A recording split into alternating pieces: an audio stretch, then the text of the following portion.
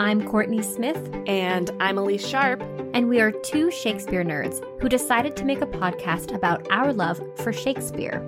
In this podcast, we will tackle as many dimensions to Shakespeare's plays as we can by looking at the text, examining the historical context in which it was written, and how the text is viewed through modern lenses of feminism, racism, classism, colonialism, nationalism, ableism, all of the isms. We will discuss how his plays shaped both the past and present, and, as actors, how his plays can be responsibly performed today. All while trying our best to approach his works without giving in to bardolatry. So, Shakespeare, anyone?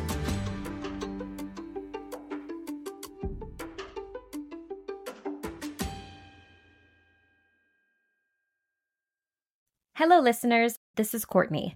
Elise and I are so thrilled to continue bringing episodes of Shakespeare Anyone to listeners like you for free.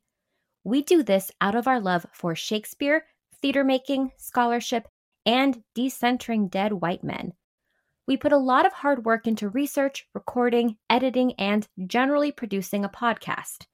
With that said, I'm here to remind you all that we have a Patreon page if you want to support our current work and our future goals that we believe Patreon will help us achieve. We've created a variety of support levels and continue to create exclusive bonus content for our patrons on a monthly basis. Our bonus content so far includes Shakespeare Stuff We Loved This Month posts, where we share the Shakespeare-related products we are obsessing over. Not only that, but we already launched bonus episodes. One is an extension on our conversation with Dr. Simone Chess about John Lilly's Galatea and early modern trans studies. And the second is a conversation with special guest Stephanie from Protest Too Much podcast, in which we review Joel Cohen's Macbeth starring Denzel Washington and Frances McDormand.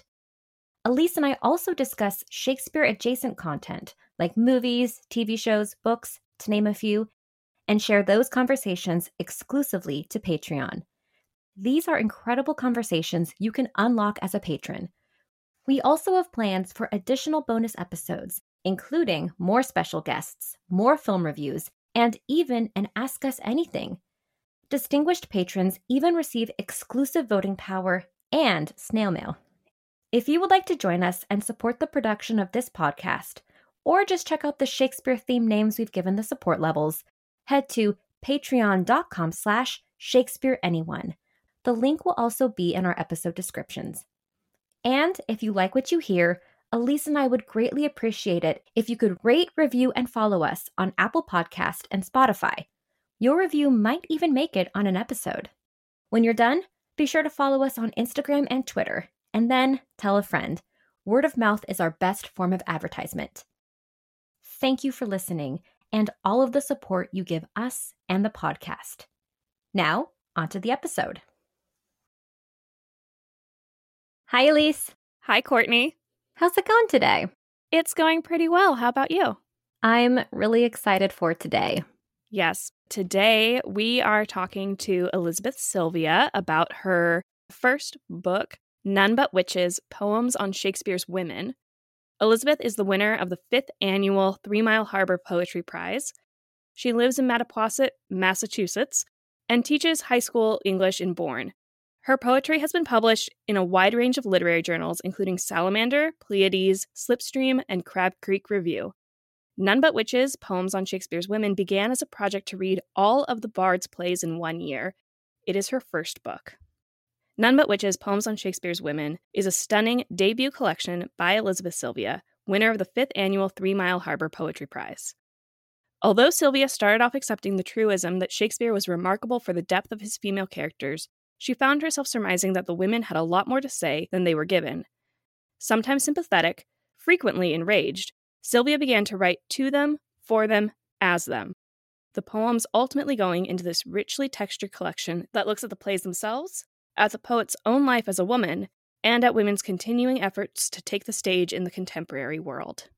And now, here is our conversation with Elizabeth Sylvia. Hi, Elizabeth. How are you doing today? I'm doing great. Thank you so much for having me. First things first, we ask all of our guests, what was your first experience with Shakespeare? Well, like a lot of people, if I look all the way back, I'm going to have to say freshman year English Romeo and Juliet was my first technical experience with Shakespeare. I feel like every high school student in America can relate to that. But I think I have two much more formative experiences. One, when I was 15, I played Celia in a local theater, As You Like It, and that was just awesome. I mean, it wasn't a high school production. It was it was local theater people of all different ages. And it was a wonderful production, which I remember a lot. And I had my picture in the paper, which was a big deal. Mm-hmm. And also when I was in high school, I had a wonderful English teacher named Dan Sharkovitz, who has passed on, who absolutely loved Shakespeare. And he took our class on a week-long trip to London to see Shakespeare plays at the RSC. We saw Midsummer Night's Dream, and we saw Romeo and Juliet, and I think we saw Hamlet too. It seems amazing that they would have been having all three of those on at the same time. Mm-hmm. So I might be wrong, but that was a really formative experience because the RSC was one of those places that was really putting on modern Shakespeare back in the early 90s, before that had become as much of a trend as it is now. And so to see this kind of like punk rock Midsummer Night's Dream when you're 15 years old was like mind blowing.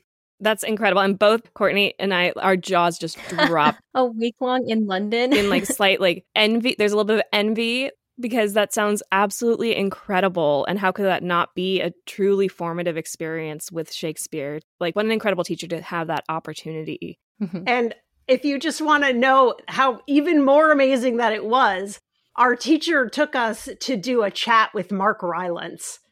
Well, we can end this interview now because I don't know how we're going to top that. Who was still fairly young at that point, but he's gone on to have such an amazing Shakespeare career. So Mm-hmm. Yeah, that's absolutely incredible. And then, looking forward to today, you've published your first book, None But Witches, Mm-hmm. and it features poems inspired by the women of Shakespeare. How did this idea of writing to, for, and as these women come to you? The project did not start as that idea. The project started as a New Year's resolution in 2018. I decided that I was going to read all of Shakespeare's plays in 1 year. I felt like I had read a lot of the plays many times, but I hadn't read all of them. Mm-hmm. And I was also, when I'm looking back on it, I think I was feeling frustrated with what I had been reading, and I wanted a really meaty project and something that was really going to consume me. And I was like, okay, I'm going to read all of Shakespeare's plays this year. And that was really all it started as. And then when I got to Titus Andronicus, because I was reading them in chronological order, Mm-hmm. I have an Oxford Complete Shakespeare, so I started at the beginning and just started running through. And I got to Titus Andronicus, and I was like, I can't take this anymore. I slammed the book shut and said, I have things to say about this. And so the first poem that I wrote was about Lavinia and Titus Andronicus. And then I was so kind of engaged with my experience of reading the plays. And when you're reading them back to back, you become so much more attuned to the tropes that repeat over and over again than I had ever been before. Like, literally, how many young women in Shakespeare either have to die or have a parent die just because they decided to marry somebody that their parents didn't approve of? It like play after play after play. If you marry somebody your parents didn't want you to marry, either you die or they die. Mm-hmm. Right. And that wasn't something I had never ever really noticed before. But once I was in this immersive experience, I started to notice all of these things. And so I just started writing to the individual plays as I was reading them. It was kind of like letters to Shakespeare about how I was frustrated or upset, or I felt like he had missed a moment, or and at some point I thought to myself, oh, I have like 30 poems here. This is enough to make a book, and you should go back and go through all of the plays and write something about every single one of them. And I did that, and it took me about 2.5 years to read and write all of the poems.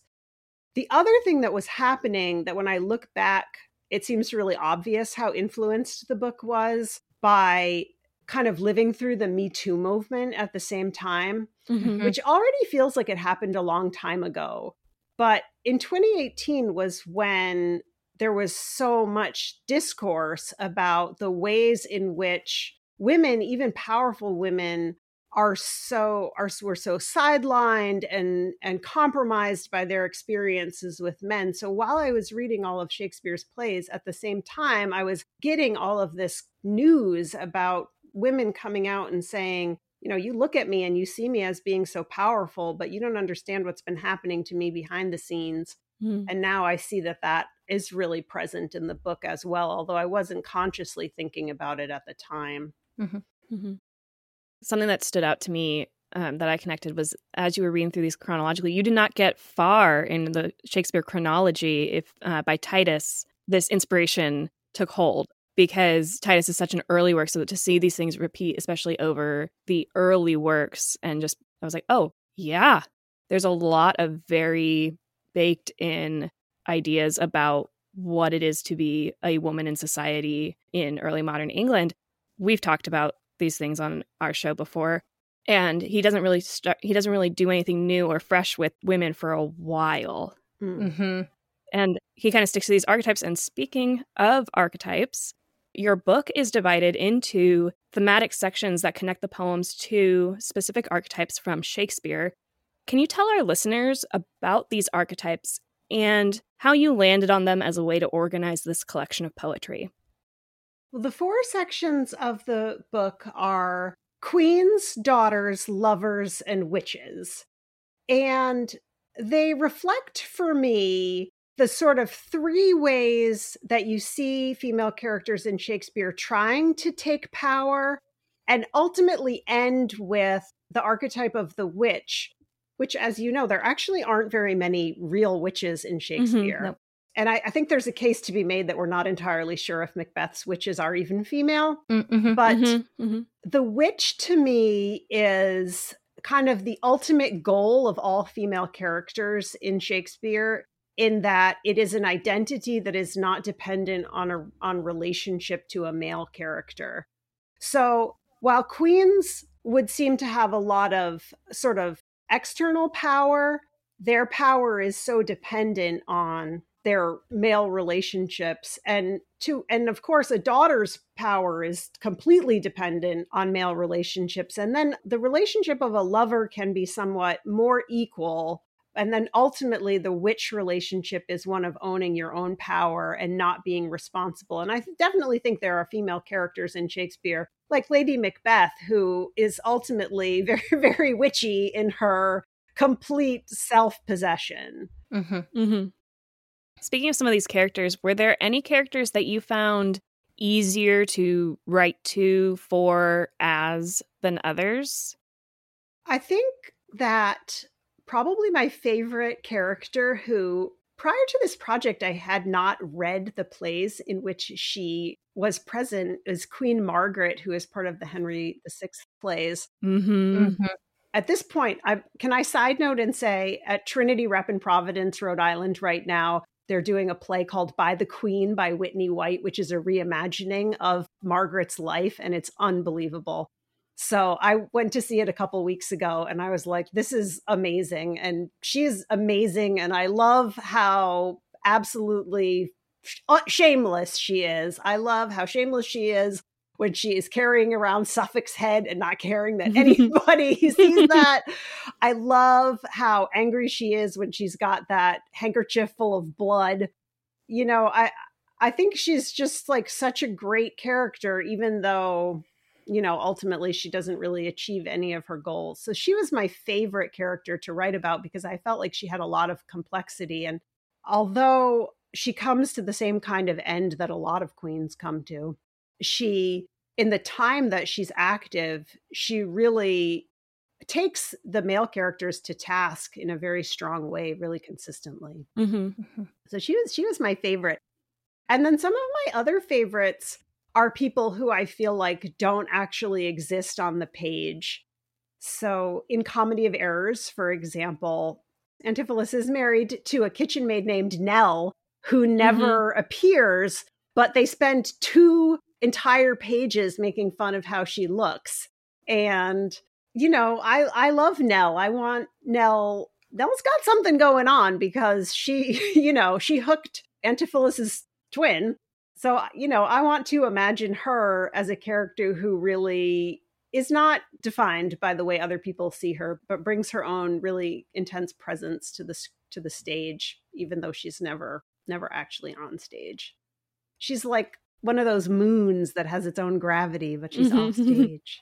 I love that too, because that makes me think of Rosalind and how Rosalind is Romeo's infatuation for so much of the beginning of the play, and we don't see her. And like, who are these women and what do they mean? Like, and can they have identity outside of the pages of text? Which, yeah. Mm-hmm. Or one of your poems that like really struck me, resonated with me, is for the Welsh woman in Henry IV Part 1. And that is such an interesting character because she is given 0 written lines. It just says the lady speaks in Welsh, the lady sings in Welsh. And it functions in the scene as like this extended joke about the Welsh language that doesn't land very well today. But she's just this counterpoint for Lady Percy, who with Hotspur has this excellent, one of the like better relationships we see in Shakespeare. And the Welsh woman is married to someone who she actually cannot communicate with. Mm-hmm. So I just wanted to bring that up as another example of these women that you give voice to, who don't exist as full characters in Shakespeare's stories. I'm glad you brought that. I actually really love that poem too. It's one of my favorites in the book.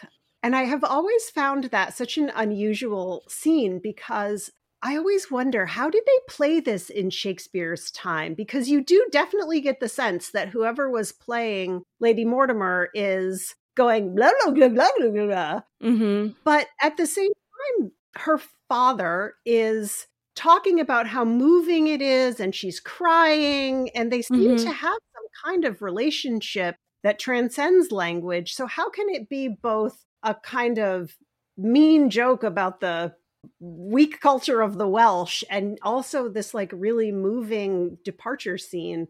I don't know how you can play it both ways, but I have always wondered that about that scene because I feel sad for her in that scene. Yeah, she's quite in that scene she's quite a tragic figure to Lady Percy, who's able to say basically like, this is just part of his work, this is what he does. And so she's also like, she's a very fascinating, compelling character who we just don't know anything about. And it's one of my favorites. So I just wanted to also let you know that. I read aloud to my husband. I was like, I got to read this to you. When people think of Shakespeare and poetry, they probably maybe think of the sonnets. Can you explain for people who may be more unfamiliar with poetry the style and form of poetry you write in and how it compares and contrasts to Shakespearean sonnets, for example? Well, what I will say is most of my book is in free verse. So most of it is not rhyming and it is not following a pre-existing form. And I did make a choice to do that at the beginning of the writing because I felt that trying to write sonnets about Shakespeare felt that it would be too reductive, that I'm not going to be able to out Shakespeare. And that is how it's going to sound if I try to write sonnets responding to his plays. So I have a couple of poems that use received forms like a villanelle or there's a ghazal, but most of them are free verse. And again, I did that deliberately. But I will also say at the same time that the experience of reading all of these Shakespeare plays back to back did influence my language use a lot while I was writing. That the intensity of language and the richness and the use of words in unusual ways and a little bit maybe even the syntax, I think are threaded all the way through the different poems. I was actually thinking to myself the other day that I might go back and read all of the plays again because I loved how easy it felt to conjure this kind of dense language at the time that I was reading them. I mean, I agree. I think it'd be really fun to go through your book and look at the poem for plays that we are specifically working on, or as I work on plays in other areas of my life and read what you wrote that connects to this play and the connections that you made. That's something that I look forward to returning to this collection for in the future. Yeah. And I have to say that my goal this year is to finish the complete works. And this fell into my lap at the correct time as I go through each and see how you interpret these works. So this is also a project for me this year. Yeah. There's a lot. I think there's a lot of people out there that I'm aware of who have set this reading the complete works as a reading goal for themselves. Some of whom maybe listen to this podcast. And I think that this is just a really fantastic companion piece for each work as they go through it. Like a little end cap on a reading experience, or to break up the process of reading through all of the plays. A palate cleanser, potentially. Yes. Or maybe if you start to get really frustrated with Shakespeare, you would know that I too had moments of being very, very angry at him. Right. But in the end, I have to say, I went through this dark period where I was like, Shakespeare, I'm so sick of you. I'm so sick of you killing every good woman in your plays. But by the end, I had kind of come out on the other side. And there's a special kind of poem called a palinode in which you apologize for something you've complained about in a poem before. And I wrote a palinode in None But Witches about how I had changed my mind by the time I got to the end of the plays, that I actually felt like the strength that the female characters carried through, despite everything that he threw at them, really resonated with me. And their refusal to kind of sit down on their trauma and stop there and say, well, I can't go on anymore, is really moving to me ultimately. Like every single woman has horrible things happen to her, and she just gets up and keeps going towards what she wants. Yeah. Yeah, it's the way that the poems are arranged. The palinode comes at such a nice pivot in the work as well. So it's I could go on, but it is like a really nice shift for the reader as well to consider and think about. In addition to being an award-winning poet, congratulations, by the way, you are also a high school English teacher. For our listeners, do you teach Shakespeare? I am primarily a teacher of American literature, so I don't teach a lot of Shakespeare, but I do teach advanced placement literature, a class I'm guessing many of your listeners took because that's where a lot of people get their first real understanding of Shakespeare. And I have taught various Shakespeare plays during my tenure in that class. Right now, the play that I typically teach is King Lear, which I've been teaching for about 4 years. And King Lear is a play that kids really relate to. I was thinking about this earlier today. First of all, it has a lot of action in it, so that's appealing. You know, it's, I mean, who wants to stop reading after Gloucester gets his eyes gouged out? Like, you gotta keep going after that. But I also think that one of the things that's appealing about King Lear to young people is that while there are a lot of parents and children in Shakespeare, I feel like Lear is the play that most broadly exposes the flawed parent. That part of growing up where you start to realize that this person who loomed large in your youth and childhood is actually not great. And I don't think that happens in very many other plays, even when maybe the audience recognizes the limitations of, say, Henry Bolingbroke. But I don't know that Hal ever does, right? Like he sees his father as someone really worthy of respect. And in general, I think that's true throughout most of Shakespeare. But in Lear, you really see children who are reckoning with the toppling of an idol. And I think for a lot of teenagers, that's something that they go through when they start to realize that their parents are maybe petty and self-involved and are living their own psychodramas through their children. And Lear's also 3 daughters without a mother as well, which I always think is very fascinating about Lear. And you do write in your book of that as well. So I wonder, what does that look like in a classroom, that discussion your students have? Well, you know, this year a student raised a great question that I had never thought of before. He said, what if Cordelia had just lied? Everything would have been better. Mm-hmm. And I thought, oh, that's such a great perspective on this, because so often we consider honesty to be this, ultimate value. And yes, we can't stand with Regan and Goneril at the end of their path, but at the beginning of their path, their choice actually seems like it was a pretty reasonable one. Yeah. Mm-hmm. They had people to protect, and they had an understanding of Lear's character that apparently Cordelia did not have. Mm-hmm. Mm-hmm. And I think the relationship between sisters there is very interesting. I've always imagined Cordelia as like the oopsie child who comes along later when the two siblings already have a really strong bond.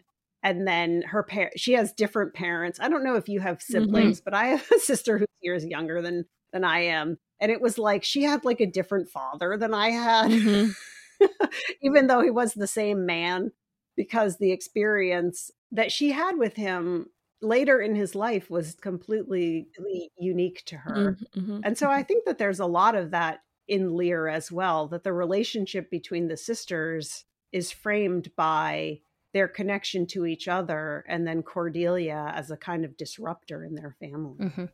And then you also have the parallel story of Gloucester and Edgar and Edmund to parallel, realizing that the parent is fallible, deciding the parent is fallible, and making the parent fallible. Yeah.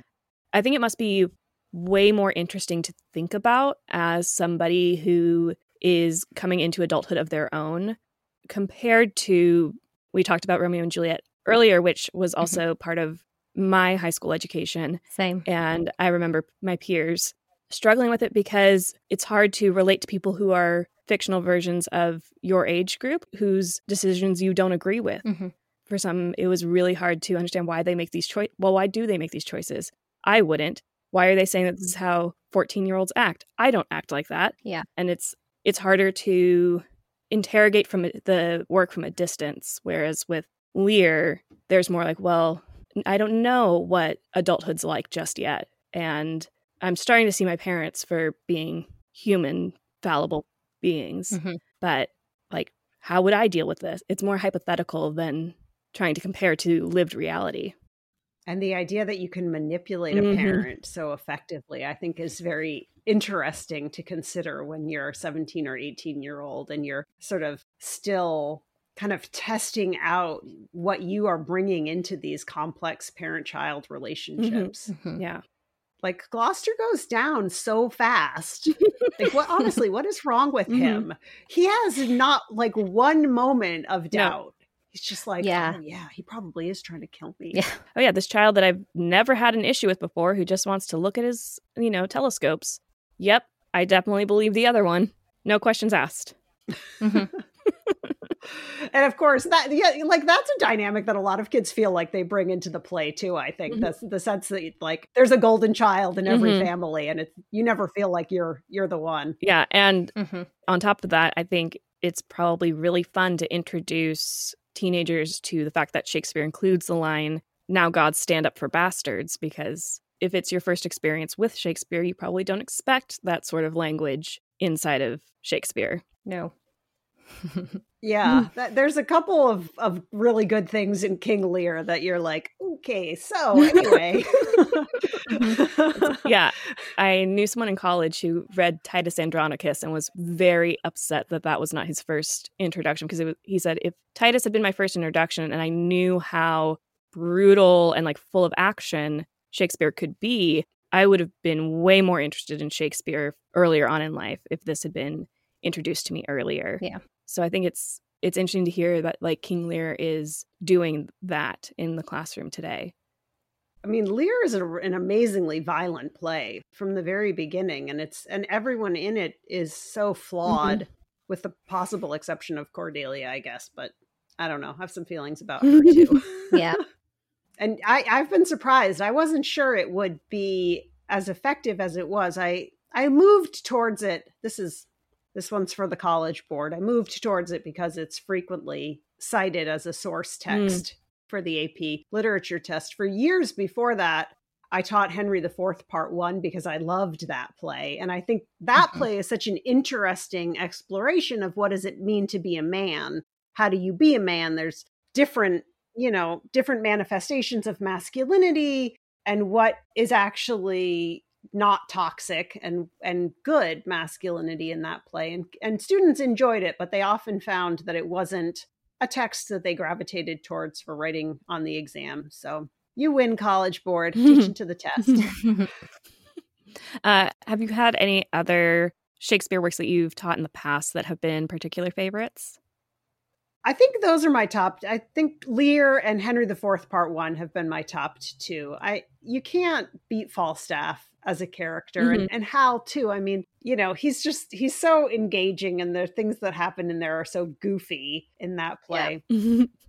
I will say my absolute least favorite, which I will never teach, is Othello. It is popular in the high school classroom, but I just feel like I don't want to have to participate in the redemption of Othello through his suicide with a bunch of young people who are still not entirely sure that you should really be held responsible for crimes of passion, I guess. Like young people can have some really complicated ideas about relationships, and they tend to be far too forgiving of Othello, in my opinion. Well, you mentioned earlier Henry IV Part 1 as insight into masculinity. Which of the plays, especially the ones that you wrote about, do you find to be the most fascinating or frustrating, whatever feeling you felt, insight into femininity and womanhood and from your year with Shakespeare?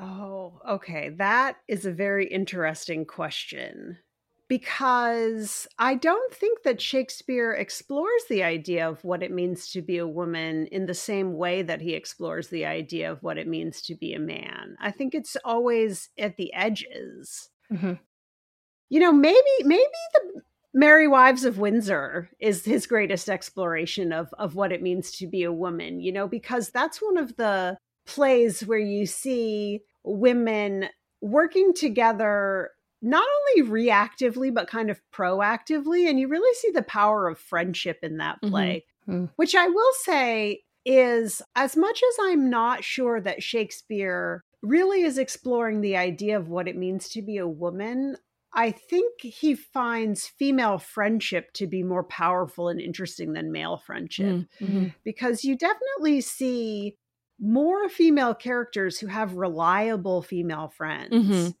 Stephen Rosaline, Paulina, The Winter's Tale, who's such a good friend, Helena, Hermia, Beatrice, and Hero. So you see that there are women who are like kind of willing to go there and be there for their friends and stand up for their friends when male society is not willing to stand up for them across a lot of plays. And I don't very often see that happening with male characters as much. I mean, can you say truly that Hal and Falstaff is an equal friendship? It's not. No. I guess like the Two Gentlemen of Verona, I guess they have a good friendship. They're so dysfunctional. But I think that Shakespeare sees friendship as a tool that people who are kind of marginalized and sidelined can use to hold on to their power. And that's something that I like a lot. But I don't know that he explores in the same way the idea of what it means to be a woman. It also is giving me the thought, what are female friendships in Shakespeare?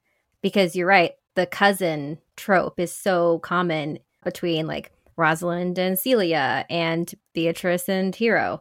And then at the opposite side, you have like some sad moments where it's like Gertrude doesn't look out for Ophelia. And that's tragic for both of them, and especially Ophelia. So it's a question, what is womanhood in these plays? So it's also percolating in me too. Another kind of great friendship, although it's somewhat class stratified, is between Desdemona and her maid Amelia. And I think of this line in Othello, I don't remember it word for word, but she says, men eat us. They eat us for their meat. And I thought that was such an interesting line to hear in Shakespeare, because if you are thinking, okay, this is a male playwright writing about women in the 17th century, when there's not a lot of sort of sense of women's rights yet, that's such a clear understanding of the fragility of women's position in society. They really recognize how vulnerable they are to male desire. And I thought it was really interesting to see that moment there where they recognize so clearly, and they have only each other to try to work through that. Yeah. I think that's a really good place to start wrapping up. One, because I'm like, oh, so many thoughts. Yeah. But is there anything that you are working on right now that you want to share with our listeners, or where can they find your work if they are interested after listening to this episode? Well, I would love it if everyone would buy my book, None But Witches. The title comes from a comedy of errors, actually, where Antipholus is like, we need to get out of here because none but witches do inhabit this city. And I thought that's exactly kind of how Shakespeare's women are. They're all secretly witches on the inside. You can purchase it directly from my publisher, 3 Mile Harbor, or on Amazon, or Small Press Distribution, which is a great source for small press books. And if you really love Shakespeare's women, then I want to give a shout out to my friends Dana Patterson and VC McCabe, who also have books about Shakespeare's women coming out this year. It's a big year for Shakespeare's women. So Dana's book just came out. It is called Oh Lady, Speak Again. And she is going through Shakespeare's women with a Mormon lens. And then VC's book isn't out yet. Hers is Erasures of Ophelia. So she has a lot of erasure poetry in hers.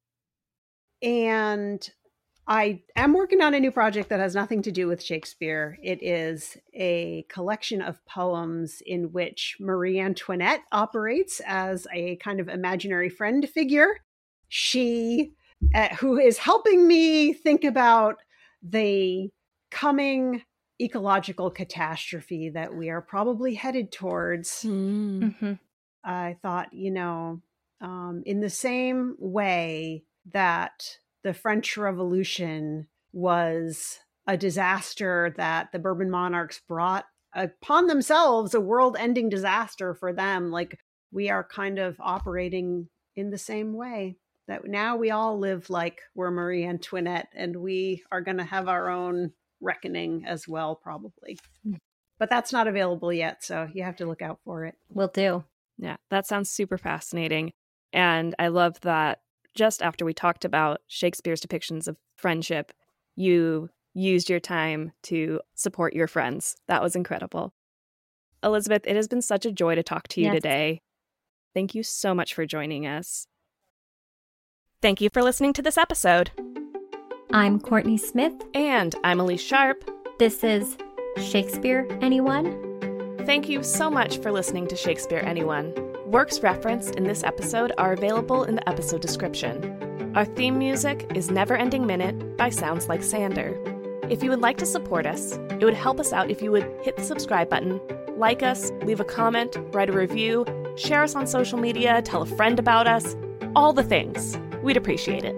You can also support the podcast at patreon.com/ShakespeareAnyone. Patreon patrons get access to exclusive bonus content throughout the year. The link is also in the episode description.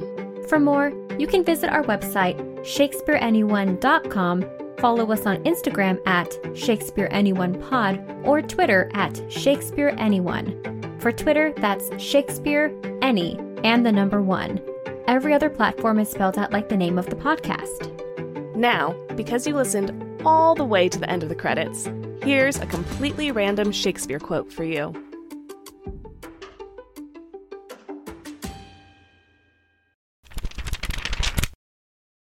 This is from Henry IV, Part 1, Act 5, Scene 1, spoken by Worcester.